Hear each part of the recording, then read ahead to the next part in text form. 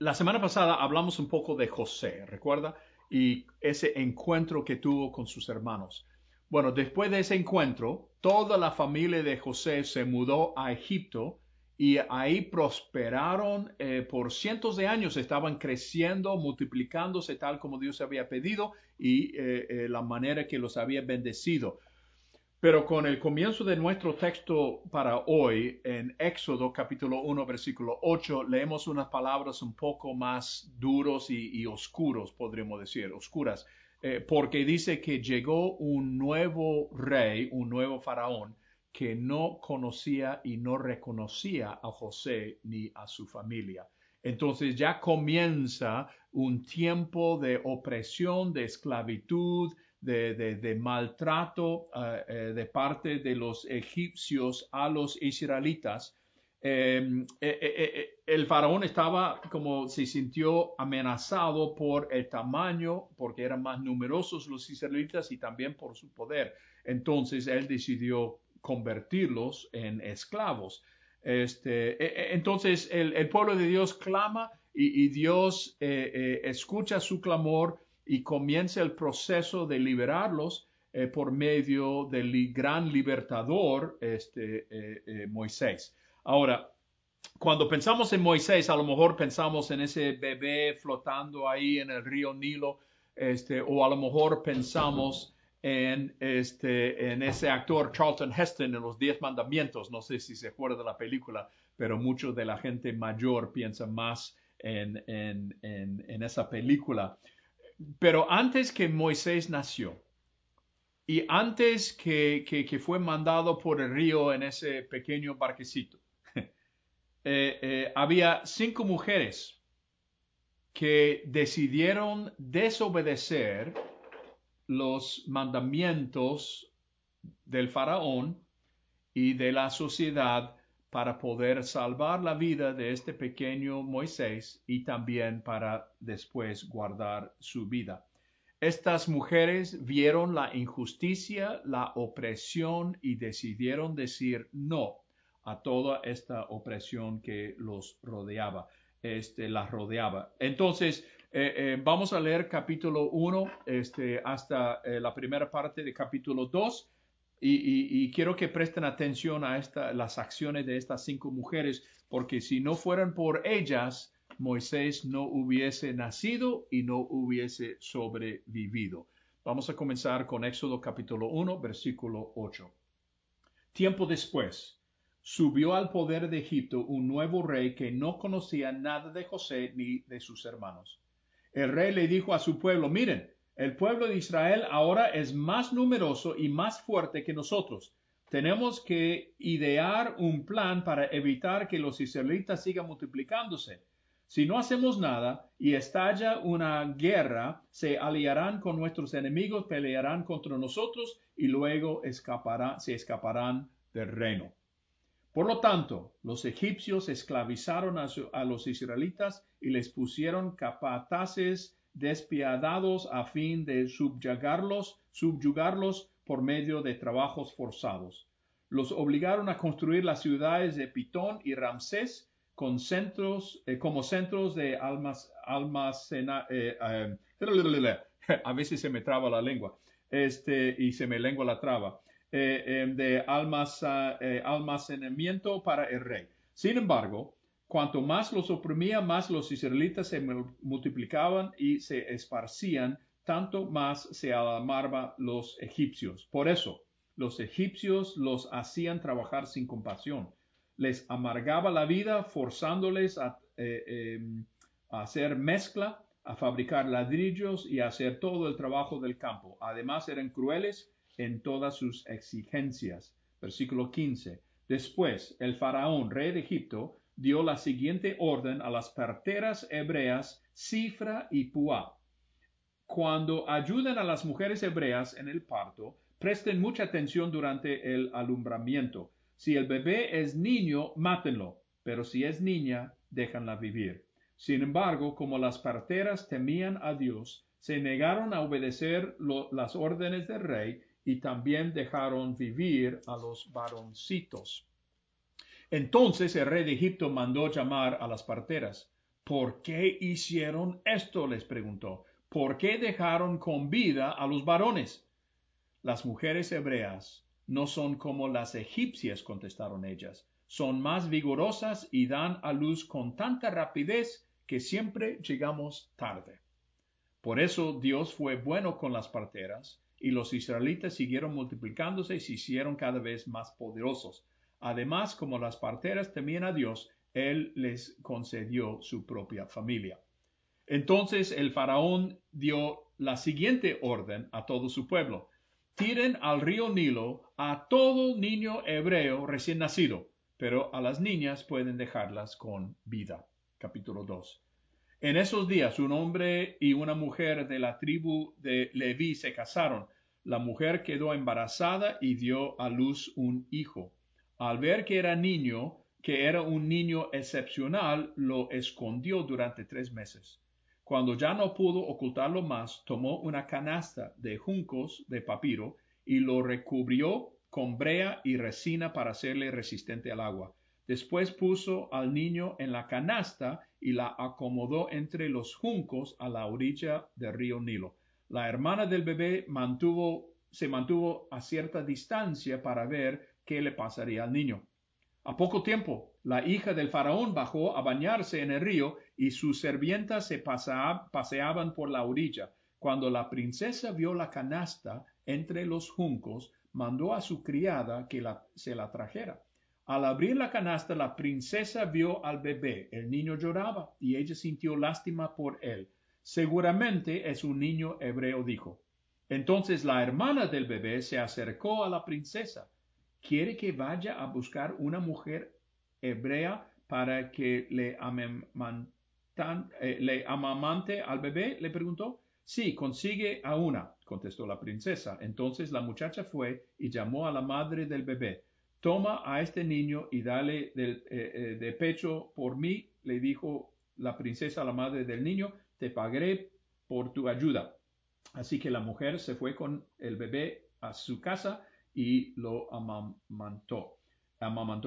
Años después, cuando el niño crecía, ella se le devolvió a la hija del faraón, quien lo adoptó como su propio hijo, y lo llamó Moisés, y explicó: lo saqué del agua. Palabra de Dios. Una lectura un poco larga, pero esa historia siempre me ha fascinado. 5 mujeres que ayudaron guardar y proteger la vida de Moisés. Las primeras 2 son las únicas que tienen nombre en esta historia. Inclusive, ni el rey, el faraón, tiene nombre en este relato. Pero estas 2 mujeres, estas 2 parteras, Cifra y Púa, sí tienen nombre. No sé si han aparecido en su lista de héroes o grandes héroes de la Biblia, pero deberían de estar ahí. No sabemos si eran hebreas o egipcias. A veces se puede interpretar la frase de 2 maneras, pero sí lo que sabemos es que ayudaban a las mujeres hebreas cuando era el momento de dar a luz. Ellas estaban presentes y su tarea era ayudar que la nueva vida llegara al mundo. Las parteras desobedecieron el rey, el mandato del rey. Ellos lo hicieron porque temían a Dios. Temer a Dios en la Biblia significa confiar en Dios, confiar tanto y tener fe en Dios que uno está dispuesto a obedecer sus mandamientos. Entonces ellas confiaron en Dios y decidieron hacer lo correcto. Decía no al faraón y decía sí a la vida de esta criatura y muchos otros. Se puede imaginar lo que eran para ellas cuando la llamaron para estar en presencia del faraón, y cuando él les pregunta por qué me desobedecieron, y ellos inventaron un cuento. Y me imagino que por adentro estaban muertas de miedo, pero ellas siguieron firmes y fiel en lo que sabía lo que era correcto. Decía no a su plan de muerte y destrucción y sí a su trabajo, que era ayudar las nuevas criaturas a nacer.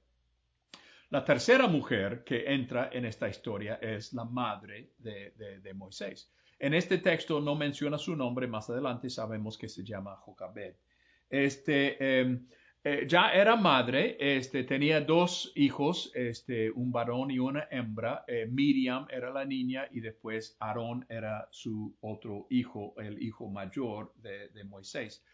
Y durante este clima de esclavitud, de matanza de bebés, ella se encuentra embarazada. Se puede imaginar el terror que ella temía, el temor y qué va a suceder si es varón. Y de hecho, cuando nace es varón. Y ella sabía lo que le esperaba a esta pequeña criatura, la muerte. Pero por algo ella decidió que no podía matarlo, no podía cumplir con lo que el rey decía, entonces dijo no a estas órdenes de muerte y dijo sí a la vida de su hijo.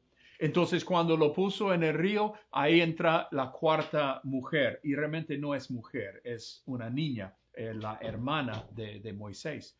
Y se puede imaginar que ella estaba en el río caminando, a lo mejor corriendo, brincando, mirando al bebé en su barquecito. Sabe que la palabra hebrea para esta canasta es la misma que el arca en que construyó Noé para proteger y salvar los israelitas, bueno, su familia, de las aguas del diluvio. Entonces, se puede imaginar el horror cuando ve que la princesa, la hija del faraón, es la persona que agarra la canasta.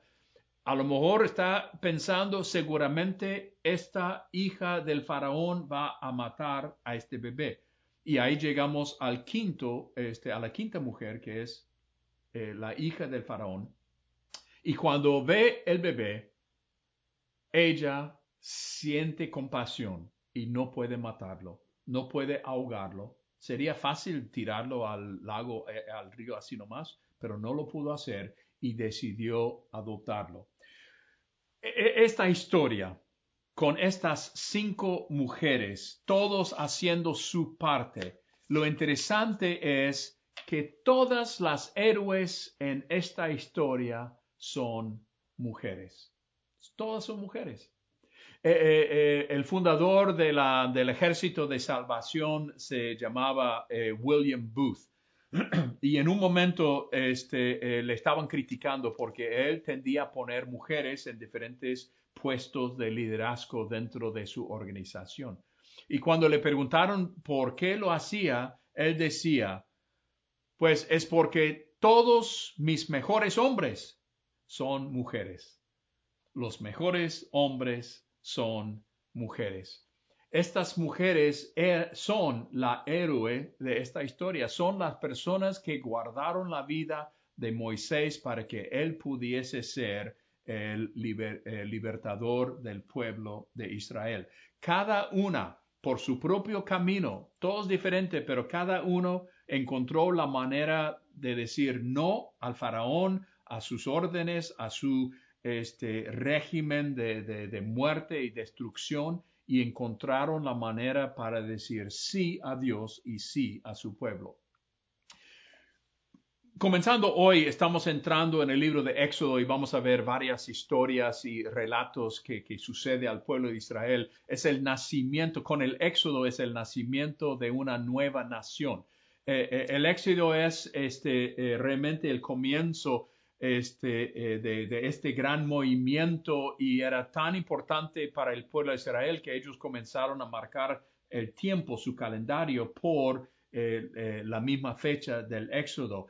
Y pensando en lo grande que era esta migración de tantas personas, nos llama la atención que comienza con 5 mujeres relativamente insignificantes, mujeres que dentro de las escalas en un sistema patriarcal que realmente eran un poco más de propiedad, que estas mujeres llegaron a ser las héroes de esta historia. El Éxodo no comienza con un trueno grande, con la voz de Dios hablando desde arriba, con grandes milagros. Comienza con 5 mujeres, cada uno diciendo no a la destrucción, no al odio, no a la muerte, y cada una diciendo sí a lo que Dios quería. Estamos rodeados en este momento por un mundo de odio también, de violencia, de injusticia, de inigualdad. Por todo lado, cada lugar donde miramos, vemos la injusticia. Y la pregunta a veces que nos llega es, ¿qué puedo hacer yo? No tengo mucho poder, soy una persona común y corriente, no tengo mucha influencia. Pero si seguimos el ejemplo de estas mujeres, cada una hizo lo que podía. Cada uno dijo no en el momento y sí a Dios. Nosotros tenemos ese mismo poder de decir no. Yo no voy a seguir este sistema, esta cadena, este ciclo de odio, de violencia, de opresión, de maltrato, y voy a decir sí a lo que Dios quiere. Entonces podemos decir no a la opresión cuando lo encontramos, podemos decir no a la injusticia, podemos decir no a la discriminación. A lo mejor en estos tiempos de pandemia no lo vamos a ver tanto en persona, pero lo podemos ver todos los días en Facebook, en los medios sociales. Vemos cómo la gente se burla y cómo la gente se aprovecha y cómo la gente pone una cosa que genera odio y otra cosa, y nosotros podemos decir no, yo no voy a participar en eso. Y podemos decir sí a la vida.